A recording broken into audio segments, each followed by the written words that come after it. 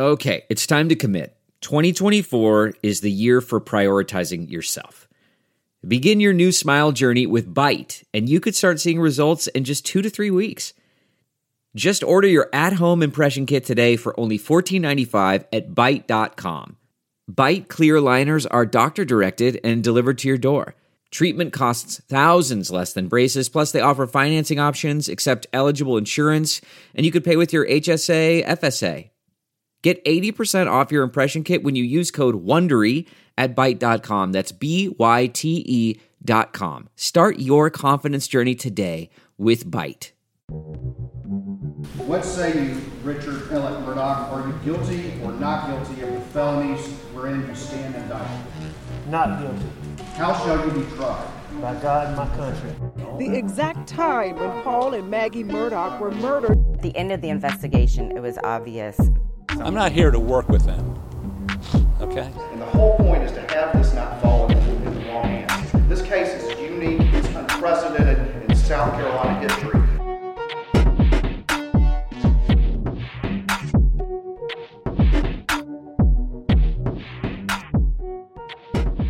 Welcome to Unsolved South Carolina, the Murdaughs, Murders, Money, and Mystery. I'm Ann Emerson. I'm joined by our exclusive legal analyst, Charlie Condon, the South Carolina former Attorney General.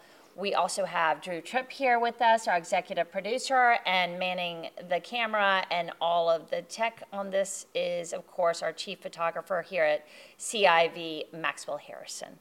I want to start off today we are 1 day out of the retrial hearing, an 8-hour, basically, retrial hearing for Alec Murdaugh. And that retrial hearing was on no uncertain terms denied. He is going back to the appeals courts to figure out what the next step is. And we want to know whether or not did Justice Toll call it? Was this the right decision?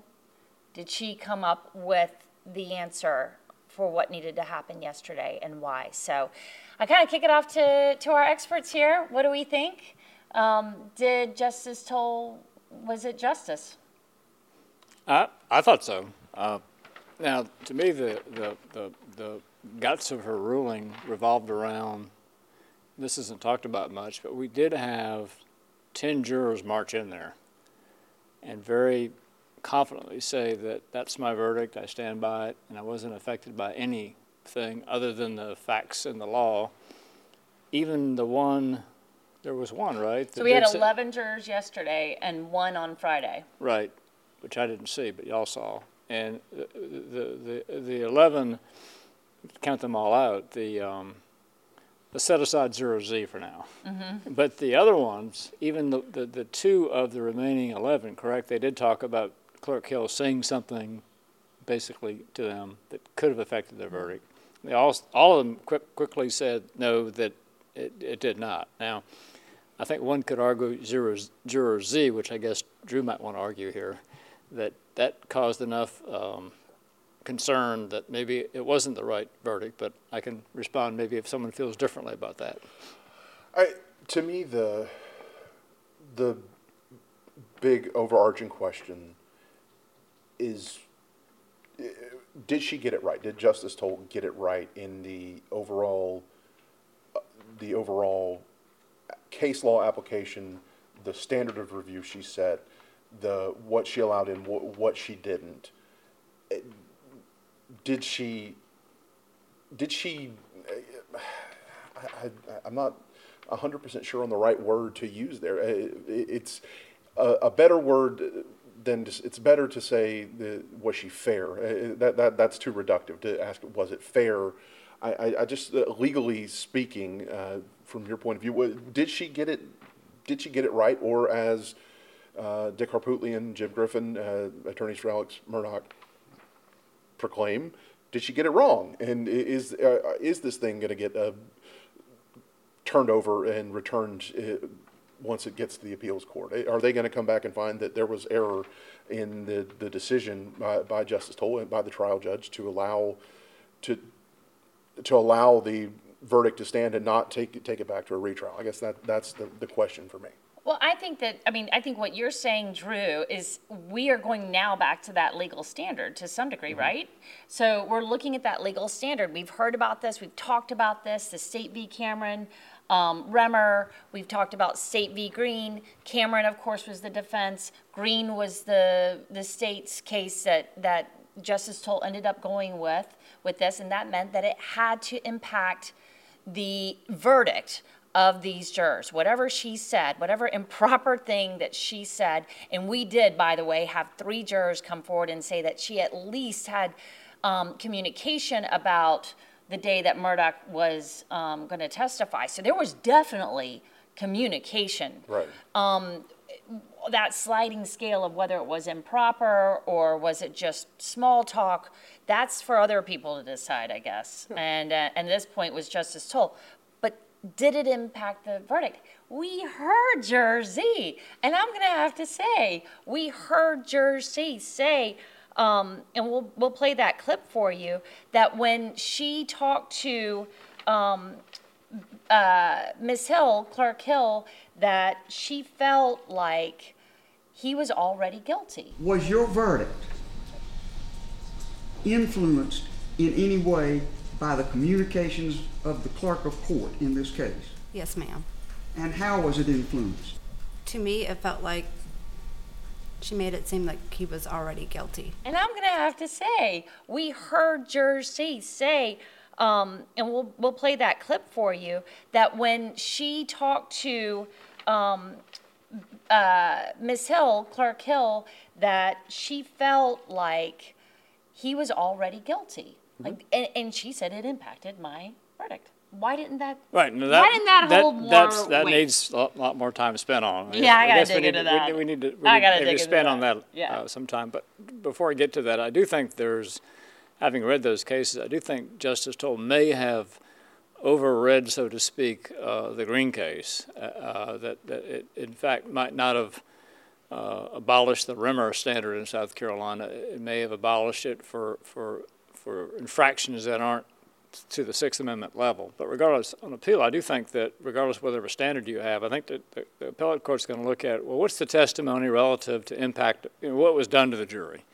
And I think, but for Juror Z, all of it seemed really pretty minor to me in the scheme of things, that regardless of whatever standard you have, I don't think it overturns a verdict. But Juror Z is a problem. And I do think Justice Toll cured it. Let me go through why I think she cured it. Juror Z gave this affidavit, and she said that improper things were said by Clerk Hill, but her verdict was based upon pressure by other jurors, and that's why she came back with the guilty verdict. Well, that happens all the time in jury work. There's nothing really wrong with jurors pressuring other jurors to do things, because that's really our system. So I thought her affidavit didn't hurt the state at all relative to asking for a new trial. But her testimony was different. Her testimony was very direct, just like you said, that the comments of the clerk did affect her verdict. So, a problem. What happened, though, is that the defense then offered her affidavit into evidence. And Justice Toll, and I do think she was maybe on the advocacy side here a little bit, quickly accepted it. And then they realized what had happened, because she then asked the Juror Z, basically, hey, I've got your affidavit here. Is this pretty much what you're trying to say today, that you were pressured by other jurors? And she said yes. So that testimony was inconsistent with her prior assertion relative to... That made, what was it, that to me it felt like it was already guilty, like right. He was already guilty. So that was the prior assertion she just made 10 minutes earlier. Yeah, if 10 minutes. If 10 minutes. So that's ruled out? Is that what you're saying? Well, what I'm saying is that Justice Toll, in effect, rehabilitated her. She took away her credibility relative to that claim, so much so, I don't know if this was reported very much, that the defense then, once she got off the stand, her lawyers, Attorney McCullough, who we can talk about him, I mean, Joe showed up there post-heart attack. Unbelievable. Did you see him? Did you get a chance to see him? Did they put him on court TV at all? He was behind the Murdaugh table for a while, and I saw him through that, but it was only wasn't focused on him when I was looking at that. So yeah, because Charlie and I were in the courtroom, just to give y'all an idea of what was going on yesterday. It was what we did. It's basically what we did for the trial. So we had Charlie and I were both in the courtroom, and Drew was live blogging, which you can go back and get a full context of what happened in the case on abcnews4.com. And we had Connolly Grayson with us as well, a CIV reporter, doing news coverage as well and helping us. But sorry, I just wanted to set the table so that's where everybody was. And we all wish Joe very much the best in his recovery. But I do think it was so important that this Juror Z be supported, that he was there for that. But what had happened with this affidavit having been introduced by the defense, Justice Toll was able really, I think, to severely undercut her claim that it was based upon that she was pressured into a verdict by the comments of Clerk Hill. So I thought the record was great for them. So they were so concerned about it that after she left the witness stand, that they then sent this email saying, "Oh, we've got a new affidavit from Juror Z," which I'm sure that affidavit says, "You misunderstood me. I meant to say what I said earlier, and don't go by what I said to you upon your questioning by Justice Toll," which I think cleaned up the record. So I think the appellate record, you got to picture this now. I mean, it's you've got justices that have been around the block, so to speak, whether Court of Appeals hears this initially or our Supreme Court, and it's a very cold record that comes to them. And what they're going to be reading this, and they're going to read what she testified to. What she testified to was that, hey, despite what I just said earlier, that I was pressured by, in effect, the clerk's comment and made this verdict, and a direct result of that. No, it was based upon the jurors pressuring me. That's what she testified to, and it wasn't subtle. And so you've got that on the record. And so to ask the justices to overturn these death penalty, these murder verdicts and the other verdicts for, I think, the unlawful carrying, was it commission of a violent crime, the 4 verdicts, to overturn that based upon this one juror, I don't think it's happening, regardless of whatever standard is out there.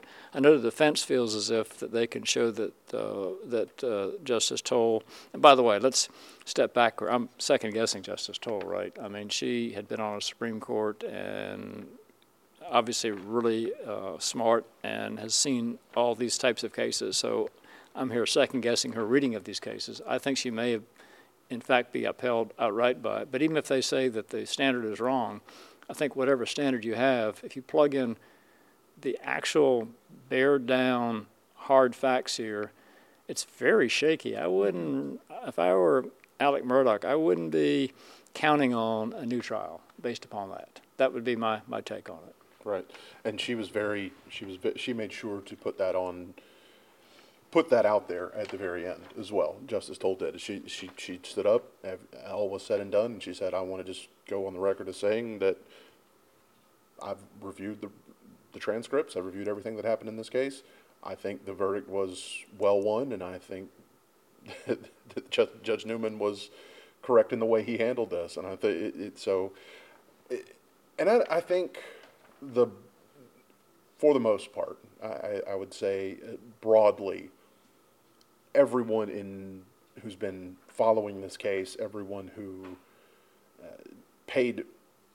actually in good faith paid attention to that trial, feels that way at this point. That the evidence was overwhelming. Alec Murdaugh is guilty. And justice was served by him being convicted of 2 murders and him spending the rest of his life in prison.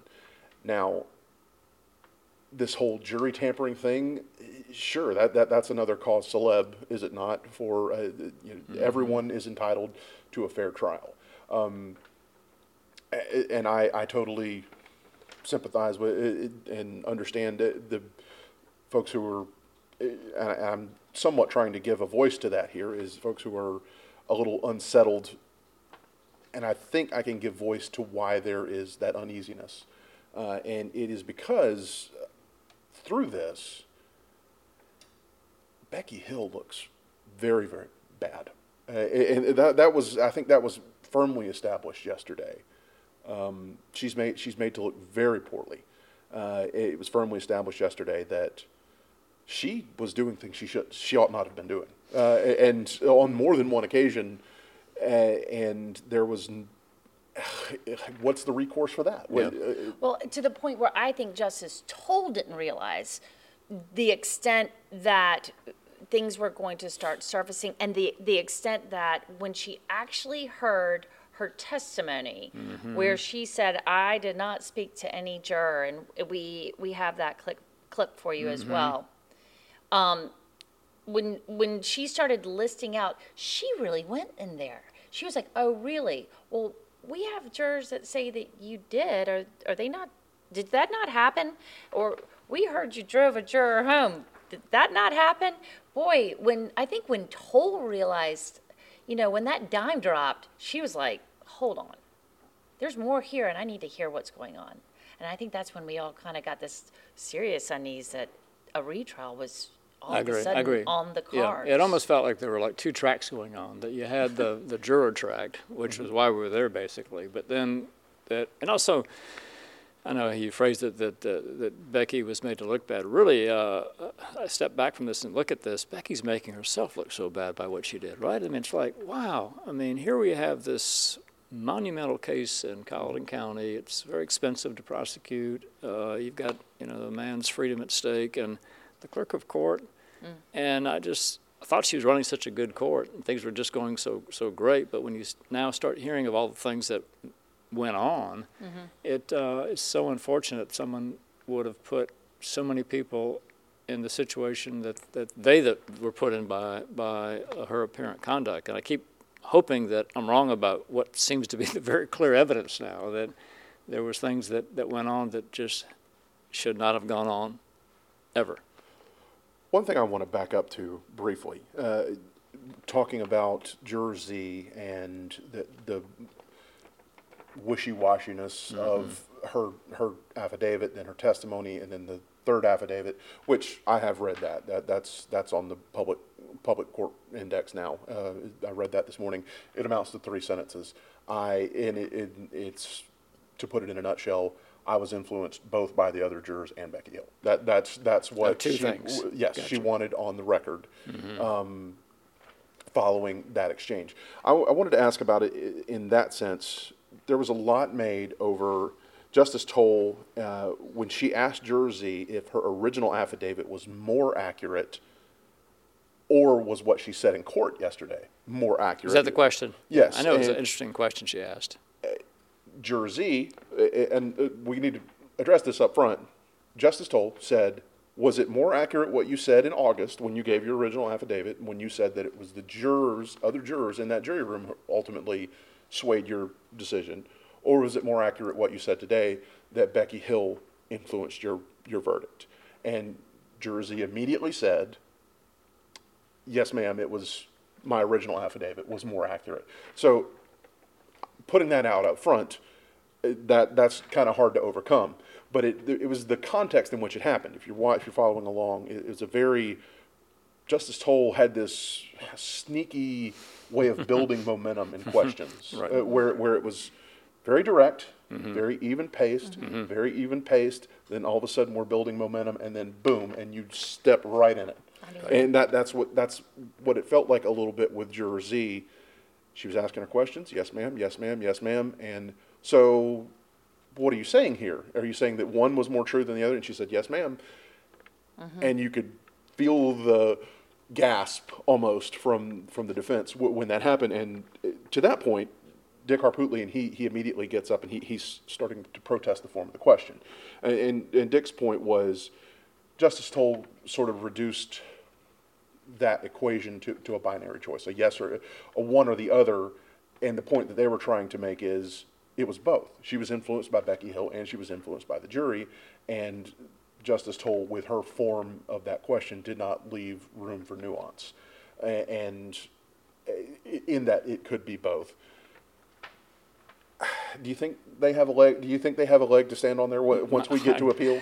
The appellate courts are really tough, I think, on as I think they should be, because first of all, the defense put the affidavit in, and didn't have to. They could have just left it where it was. The only testimony would have been from this juror is that her verdict was a result of Becky Hill's misconduct or jury tampering, period.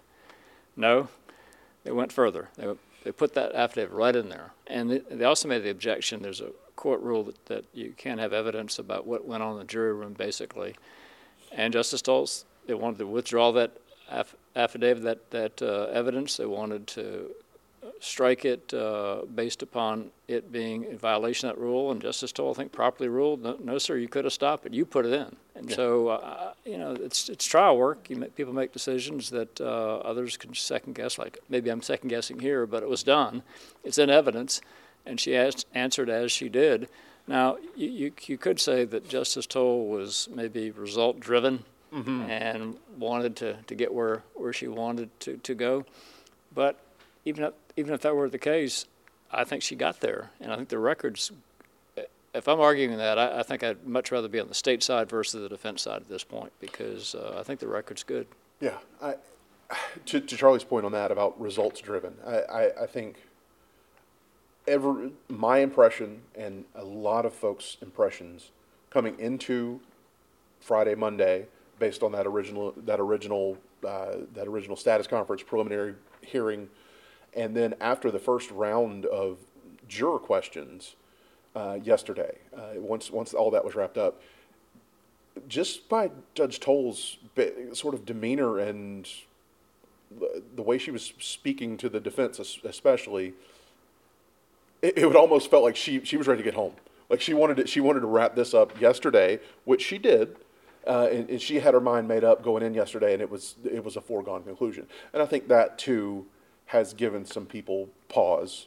And I'm getting to a nice segue here, but that certainly it was at least mine, and I spoke to others who felt the same way. But it was like she's not at all interested in giving the defense any leeway here, which is sort of the feeling coming out of that, which we talked about out of that status conference, was like she has set a very narrow path for them. Yeah, I think that's accurate observation, because she said it was going to be focused. We're not going to have all these sideshows. And I do think she made the point, which I thought was really good, that typically, in fact, I think this is the first time ever, maybe in South Carolina, but typically these things come up during the trial. Right. And you have these really quick inquiries. And so that's the backdrop. I think she thought, and we'll see what the appellate court thinks, I think she'll be right, that these inquiries ought to still be focused, even if they're, it's been a year later almost, 10 right? months, yeah. 10 months. Yeah, and that's a long time to, 10 months from the verdict. Yeah. I mean, we would be in the trial. If Right. we were doing this podcast this time last year, we would be in Walterboro. Yeah, and that's a long time for shenanigans also, right? It's Start thinking a lot about, of time for shenanigans and for remembering things in a different way. Yeah, and a Sort good of- point. Not even shenanigans. The memories fade, or you think of things Yeah, differently. You just, and I mean, and you get you hear. I mean, they've probably watched a ton of Murdaugh coverage ever since then, and they're feeling that and that momentum since September from those allegations that surfaced with Becky Hill. But I have to say, I did feel like I saw a different side of Toll. I saw a couple of stuff. Toll surprised me all day.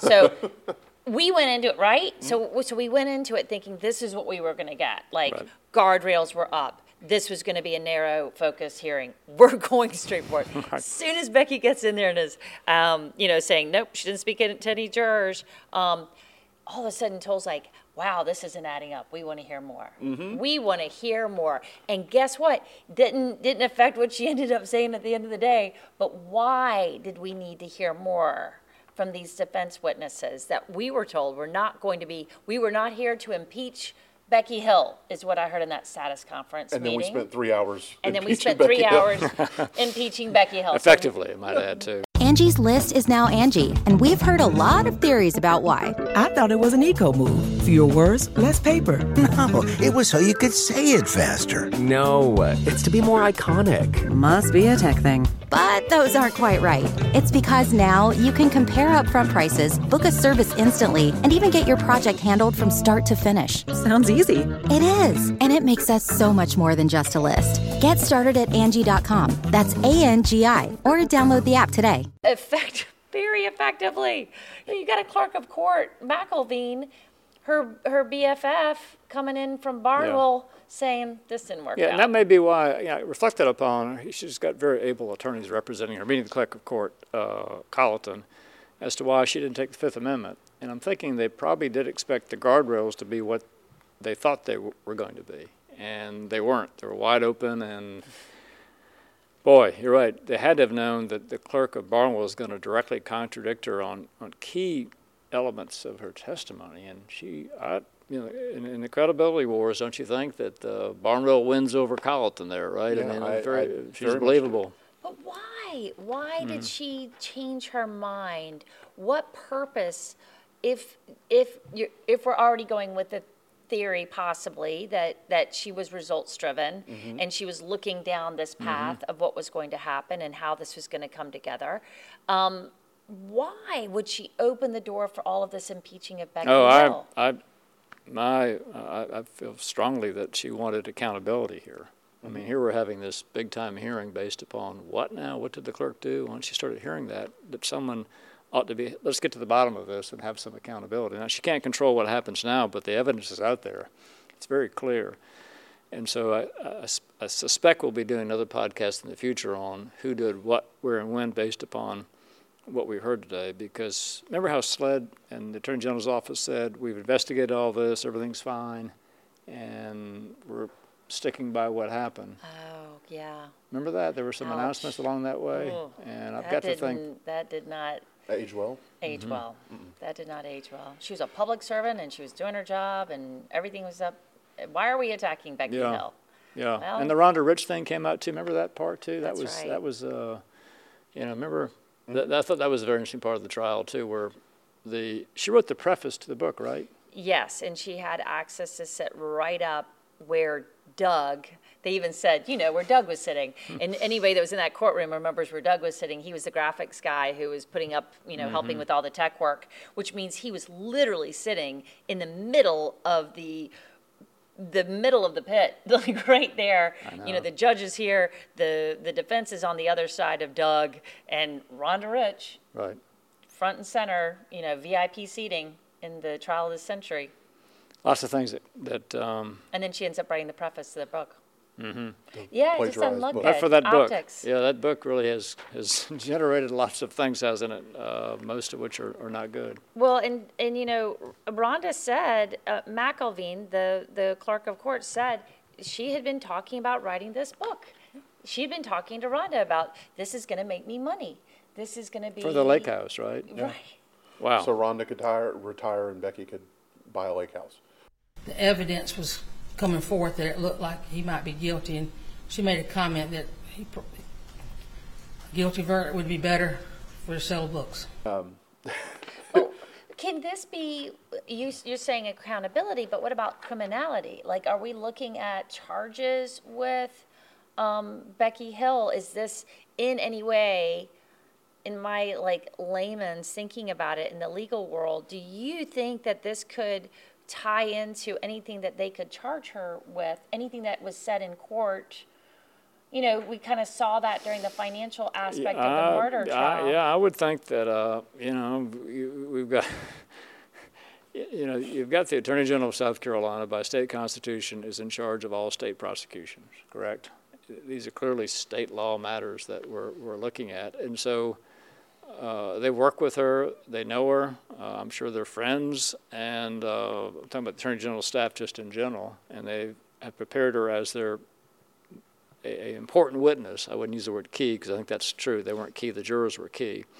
And so now we've had her testimony go south. I think they were as surprised as anyone by it, wouldn't you say? I think so. I think probably to me what was even more surprising was how Toll went after it. Yeah, she did cross. We should talk about thought. that because it's unusual. She's the hearing officer. She's the trial judge there, and she did cross-examine this witness for was it 20 minutes?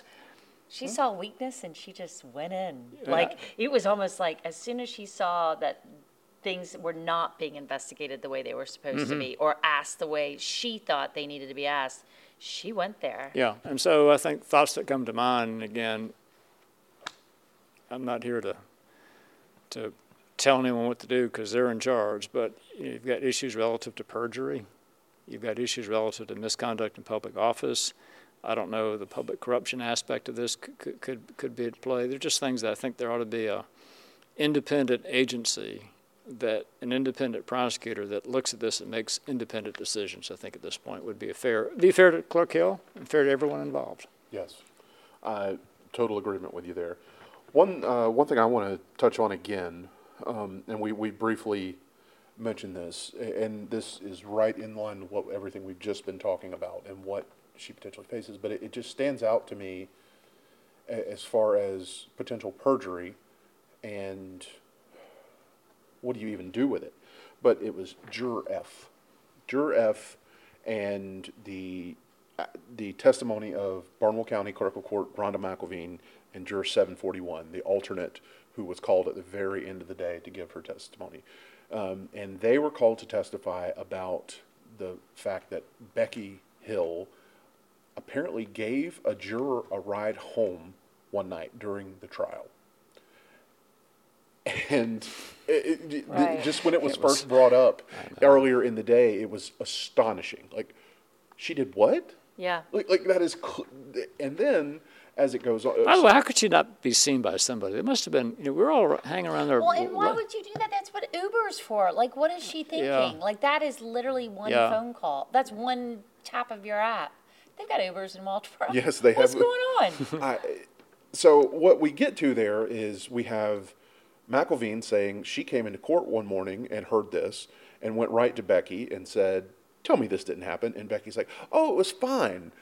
I wasn't in the car alone with him. The bailiff was there, and we didn't talk about the case." So according to McElveen, Becky admitted to her that it happened and that they rode in the car together. And McElveen said at the time, she sternly warned Becky that can't happen again. It's a terrible look for you. It opens you and us up to such terrible scrutiny and negative consequences. So that's where that was sort of left. Then they add Juror 741, who says, that we all heard about that, like the next morning in the jury room. That was going around all the next day. This was early in the trial. Transition to Juror F, who was the juror who supposedly got the ride home, and Becky both flatly deny this, say that it never happened. Because they were told to, well, I don't know. You can't, that's perjury, but I mean. So who's lying there? Who's misremembering? Who's not telling the truth?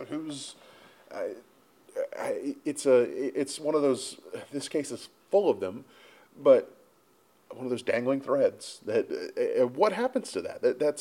But I think more than anything, that speaks to tie this all up, that speaks to how effectively impeached Becky Hill was yesterday by herself and by the defense in everything that was introduced and everything that told, despite appearances that she was not going to let anything in, and eventually just yanking the curtain back and start letting in a free-for-all. Yeah, the witnesses were right there, weren't they? Popped right in there, didn't they? We did not get the egg lady juror yesterday, although it was That very was comical when Dick Harpootley had mentioned that she's just right across the street if Judge Stoll wanted to stay in her charitable mood and continue allowing everying in. I know, it took everything to, like, there were moments yesterday, it was a full arc of kind of what we all felt during the Murdaugh trial. It was just these rapid fire bombs that would drop. We did have like that brief calm period where we had a lot of jurors sort of lining up with the same four answers that, they did not feel like they were influenced or there was improper communication. But besides that, it was just one thing after another where things just went badly for Becky Hill, and Toll changed directions and started going after this. I'll be very interested to see what from that day is going to end up haunting Clark Hill. And why didn't it's all 20, hindsight is so 20/20, and I feel bad even saying it, but didn't her lawyer have a right to object to any of the questions or anything? No, Justice Stoll made it clear that he wasn't going to let them participate. I think the one call they had was to assert the Fifth Amendment or not. And it seemed to me, having I was so glad I was there because you really have to be there to get the flavor of all this because, it starts off. I think the script was the script, right, from the state standpoint. You can tell they put a lot of preparation. There were a lot of SLED agents were there, worked on the Murdaugh case. It was, it was a prepared, and you could tell Justice Toll wanted to start things on time, but it didn't start on time. She was frustrated. We can talk about the cell phone stuff, too, in the jury room. That was another. Oh, gosh, yeah, we've got to bring that up. So that got us sidetracked a little bit. I got the court sidetracked a little bit. But then but then boom, boom, boom, it did go with the jurors. But I really thought that the state really felt confident that this was going to be a really smooth testimony by Clerk Hill. And she did, when she first started, wouldn't you agree? It seemed like a really good presentation. Mm-hmm. She seemed like a clerk. She seemed organized. Anything that went on, it was just simply because I went back there and spoke in the hallway to Bailiff Polk, and the jurors may have overheard that. It was going to be a big day. That's how it could have started. That made a lot of sense to me because it could have been a lot of miscommunication. But I must say, once she finished that direct examination, I'm sure Creighton Waters felt confident that this was going to go really well. Whoa, you're right with the cross-examination. And I do think that, I did talk about the morning going really well for the state. I thought the afternoon went really well for the defense in terms of impeachment here. Mm-hmm. And I thought Attorney Hart-Pootlian did a good job of impeaching her, topped only by Justice Toll. And the impeachment was really strong. She did not hold back either. We've got a clip of Justice Toll talking about how she felt. We had a couple of clips, but she when she was giving her final ruling, she did not hold back when she described how she felt about the clerk's credibility. Right. I find that the clerk of court is not completely credible as a witness. Ms. Hill was attracted by the siren call of celebrity. She wanted to write a book about the trial and expressed that as early as November 2022, long before the trial began. And who was the other witness the defense had after the clerk of court? Who was the second witness? Juror 741. No, to impeach Becky Hill. It was Rhonda McElveen. Yeah, Rhonda. And so it was two witnesses. And then the alternate witness, the juror 741. Well, that was interesting stuff, wasn't it? Mm-hmm. Now, I thought she was less credible, wouldn't you say, in the end of the day? Credible, no. Relevant is more where I would fall in that. Is because a lot of what she said was hearsay. And I know hearsay is a very specific legal definition, but a lot of hers was just rumor and gossip. Yeah, but I thought her problem was she talked about that Clerk Hill went and spoke to the entire jury and said all sorts of improper things. And they came out in the hallway, the jurors did, out of these two rooms.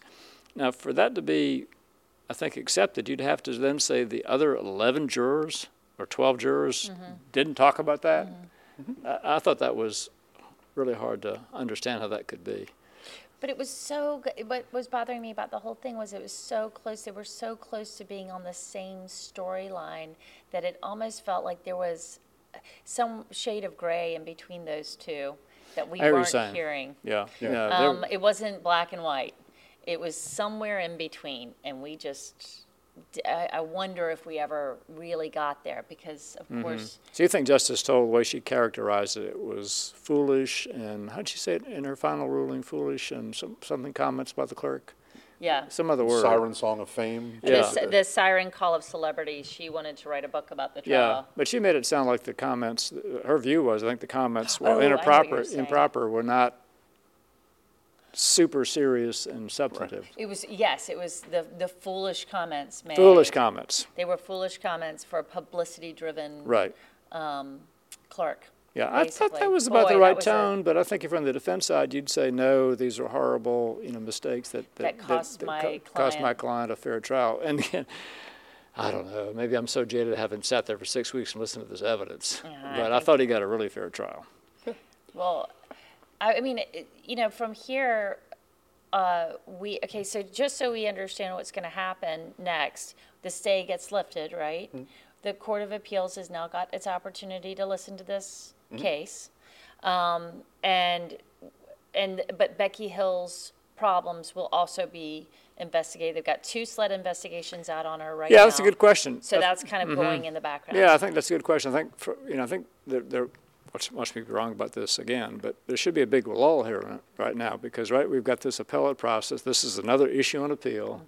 And the Court of Appeals currently has the appeal, so they have a briefing schedule. It'll take months and months and months.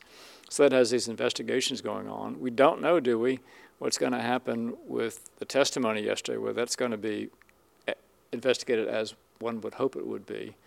But the very interesting thing from a process standpoint, I think, is, I don't know if we want to talk about this, but the defense announced, that they have the suspect they're going to name sooner than later? Yes.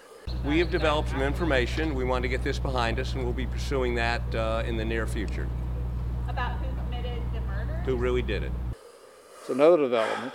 Yes. So we had, back in Beaufort County when we heard the sentencing, I had gone up there with the, I had asked that question at the press conference.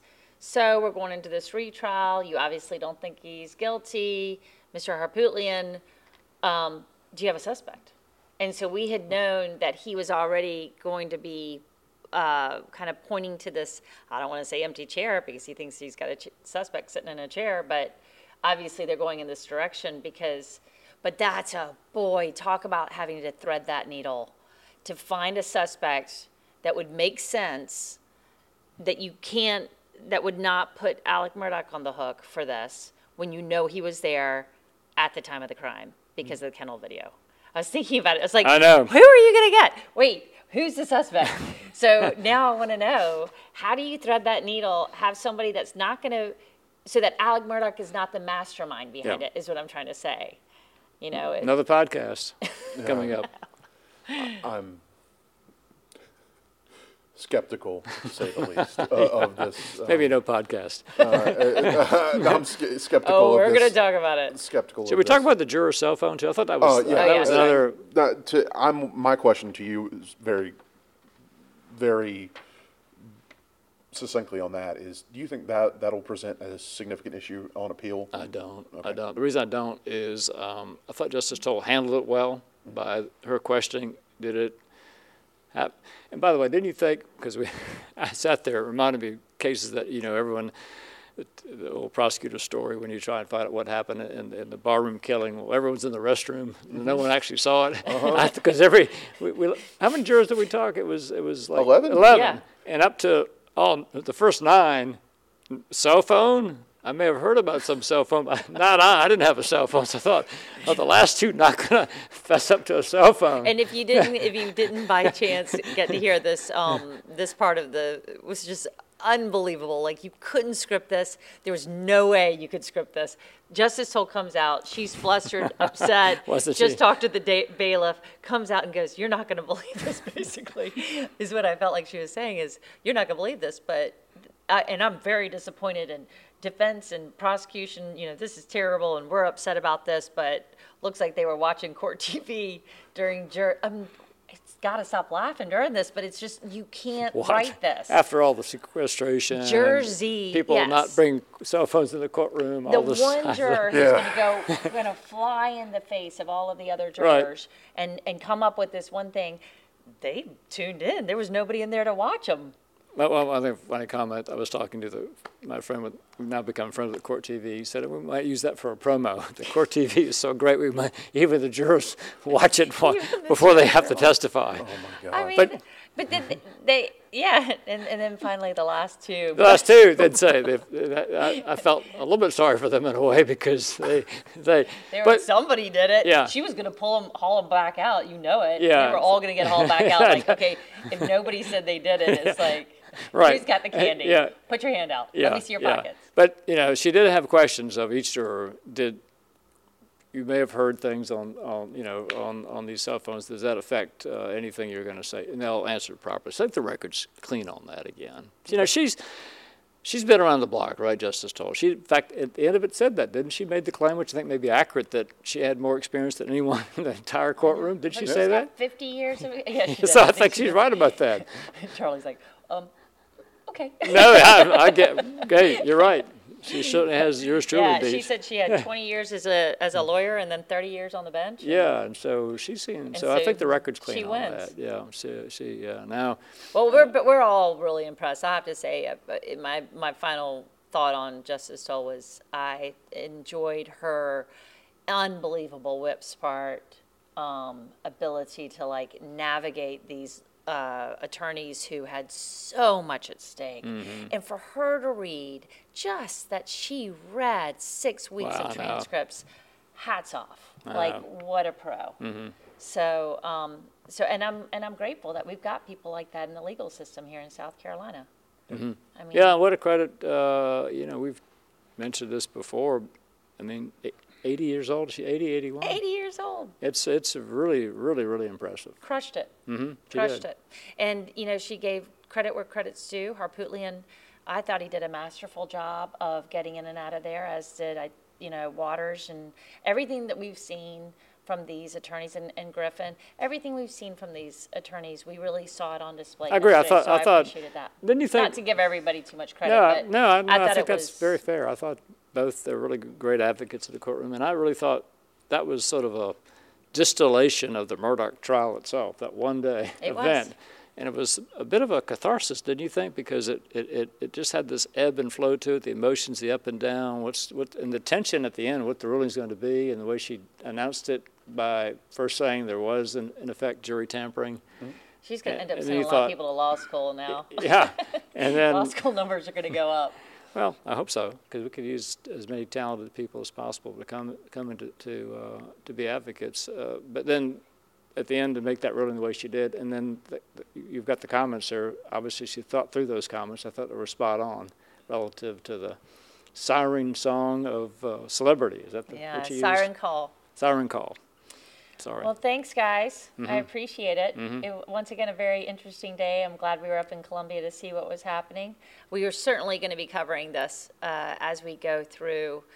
However these chapters turn out, I have no doubt that you will be hearing more from us. And just it's a page turner. So we'll let you know as we find out more on this. We are watching the court filings very closely, and we will be updating this story as it develops. But for now, Unsolved South Carolina, the Murdaugh's Murders, Money and Mystery. Thanks so much to my co-hosts, and we'll see you soon.